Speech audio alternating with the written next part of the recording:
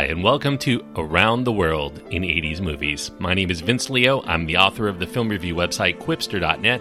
I invite you to check out over 4,000 of my written reviews. You can read there anytime. Quipster.net is where to go. QWIPSTER.net. I cover all eras of movies there, but here I'm covering films of the 1980s. Today we're going to be looking at a film that is the third part of a three-part series looking at films featuring cyborgs. I covered RoboCop last week. I covered the film appropriately called Cyborg. This one I'm going to be reviewing today is a little bit more obscure. It's kind of a deep dive. It's called Hands of Steel. It was originally called in Italy Vendetta dal Futuro. It also has been released in a variety of other names on video, streaming, or in other parts of the world. Atomic Cyborg, Fists of Steel, and Return of the Terminator are some of the more common ones. It's an R-rated film. It does have strong violence, some nudity, and language. The runtime is an hour and 34 minutes. The main star is Daniel Greene, with supporting roles going to Janet Agren, John Saxon, Claudio Castellini, George Eastman, Roberto Bisaccio, Amy Werba, and Donald O'Brien. The director is Sergio Martino, who also contributes to the screenplay along with Elisa Briganti, Saul Sasha, and John Crowther. Hands of Steel, the title that I'm going to be calling it for today's review. It's an Italian-produced film. It's obviously influenced by James Cameron's The Terminator, which came out in 1984. If you combine that with the basic plot of First Blood, you really have Hands of Steel kind of in a nutshell. It's set in the near future. The marketing of this film lists the year as 1997, so a little bit over a decade after the film's release into theaters. We find this very beefy thug. He's been brainwashed by this evil head of a pollution-spewing corporation called the Turner Foundation, which is led by Francis Turner, played by John Saxon. We soon learn that this beefy thug has been brainwashed to assassinate a popular ecological guru who's leading this environmental movement that's set to make major radical changes to the drastically worsening country and world, really. He's no ordinary beefy thug. His name is Paco Queruak. He's this war veteran that was left for dead before getting his body used for a radical cyborg assassin experiment that renders him with this electronic mind and a body of hardened steel underneath his very human-like skin and exterior. However, at the last second, his human side begins to question what he's doing. It leaves him on the run from this organization that made him in order to hide their tracks. Paco goes on the lam to his old stomping grounds in Arizona, where he meets this lovely motel and bar owner named Linda, who offers him room and board in exchange for doing some chores around the property. Meanwhile, Paco engages the locals in arm wrestling contests that he can easily best them in, and while that's going on, he's also being pursued by a world-class hitman and also the FBI. There's a lot more to this story than you would suspect at first glance. The arm wrestling, I think, is the most curious part of it. Sergio Martino, he's an Italian director. He's really prolific, made a lot of B-movies. He's a maestro known for writing trends in giallo-style action, science fiction, western, horror flicks, a lot of genre flicks under his belt. He spins them into these low-budget knockoffs that capitalize on a ravenous public's thirst for more when they see a very popular movie in these genres. Martino would direct several such features every year throughout the 70s and into the early 80s. Sometimes he used a pseudonym. He slowed down his output later to try to concentrate a little bit more on better quality as he would get into Hands of Steel.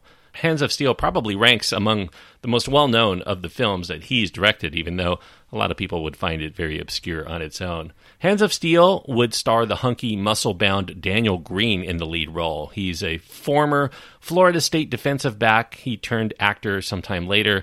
He had been having some success on television. He was a recurring truck-driving character named Dwayne Cooley in the popular nighttime soap called Falcon Crest.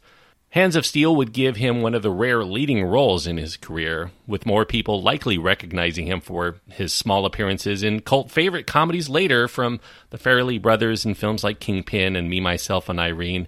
Truth be told, what Greene has in physical presence, he does lack somewhat in charisma. It makes him kind of a perfect person to cast in this cybernetic entity who struggles with showing or perhaps having emotions to share. He does labor to stay credible when it's written for his character to have romantic feelings toward the motel owner, who helps him out later, which, in terms of Terminator comparisons, it's kind of like if Arnold Schwarzenegger were trying to take on playing the Kyle Reese role for a while halfway through the movie. Although this is an Italian film, Hands of Steel does benefit from locale work that includes Arizona and some shots of the Grand Canyon. Tragedy, unfortunately, would strike the production when the supporting actor Claudio Castellini would end up losing his life. A helicopter that he was on ran a little too close to the Navajo Bridge in northern Arizona. The rotor blades struck the underside, and that resulted in the helicopter crashing into the canyon below, killing the pilot as well as Castellini. John Saxon was written to have been on that helicopter. However, he was spared that ill fate. Castellini's role was created because John Saxon is a SAG member, the Screen Actors Guild. He would not shoot in the United States for a non-union film like Hands of Steel because he feared he would get kicked out of the guild. So all of his scenes were shot in Italy, and he was not able to assume that role. While it was a tragedy for Castellini, it also left open a logic loophole within the movie that this world-class assassin could have been hired from the get-go to take out this environmental leader instead of wasting a lot of time and money on this very risky brainwashed cyborg scheme. We wouldn't have had a movie, though, if that would have happened. Now, on the downside for this film, the acting is very stiff. No help really comes from the obvious overdub of nearly every character. Only John Saxon appears to look like the words are actually coming out of his mouth at the time he says them. Special effects here fare little better, including some sort of thermal computer device that looks like it was created for the Atari 2600. And in one of the film's more audacious of surprises that will delight those who love this film for its weirdness, there's this bazooka caliber gun that shoots lasers with this ultra-destructive power. We even learned that Paco's not the only cyborg in town, and that not all of them come as beefy as he's made up, including ones who look identical to Daryl Hannah's Pris from Blade Runner, with see-through plastic skirts and metal claws on her fingers. The ending also leaves this film with a whimper instead of a bang, with this freeze frame of the words, "It was a day in our near future. The era of the cyborg had begun." And if you get to this point, you're probably thinking what I'm thinking, which is, huh? And that might cause those who might be on the fence about how to feel overall about Hands of Steel, like me, left a little bit deflated that there wasn't much of a game plan for the film prior to the day that they actually started to roll film.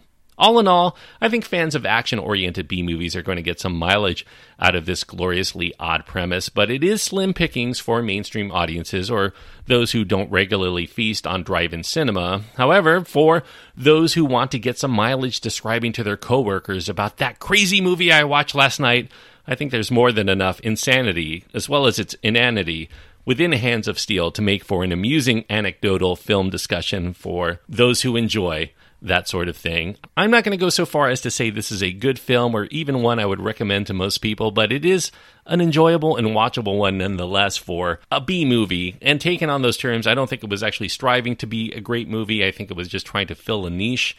And it does it better than a lot of other knockoffs I've seen of the Terminator. And that's enough for me to give Hands of Steel 2.5 stars out of 4. 2.5 stars on my scale means that I do think it had the tools, it had the talent to be a film I could recommend to most people, but it just falls short because it is very derivative, it is hokey, it is corny, and that would probably keep most people from thinking it was a good movie. However, I do realize that it is those qualities that I just mentioned that will also make people who like bad movies like Hands of Steel. It's silly, but in all the best ways. And that's enough for me to give it 2.5 stars out of 4. Thanks everyone for listening. I hope that you enjoyed this review. As far as what I'm going to be covering next week, well, we had 3 cyborg films. Why not continue this film with the film that actually inspired it to be made? It is James Cameron's The Terminator from 1984, kicking off a new trilogy of films for next week. If you haven't seen that film in a while, I do encourage you to check that out and listen to my review on the next episode. The Terminator from 1984. Just a little hint, it's one of my top 10 favorite films of all time. So I'm really looking forward to diving deep into that film on next week's episode. If you want to write to me, you can find my contact information on my website. That's at quipster.net, QWIPSTER.net. While you're there, you can also find a link to my other podcast. It's called the Quipster Film Review Podcast, where I cover films that are currently out in theaters, as well as a back catalog of movies that have come out over the last 3 years or so. So check that out at quipster.net. Until next time, thank you everyone for joining me on this trip around the world in 80s movies.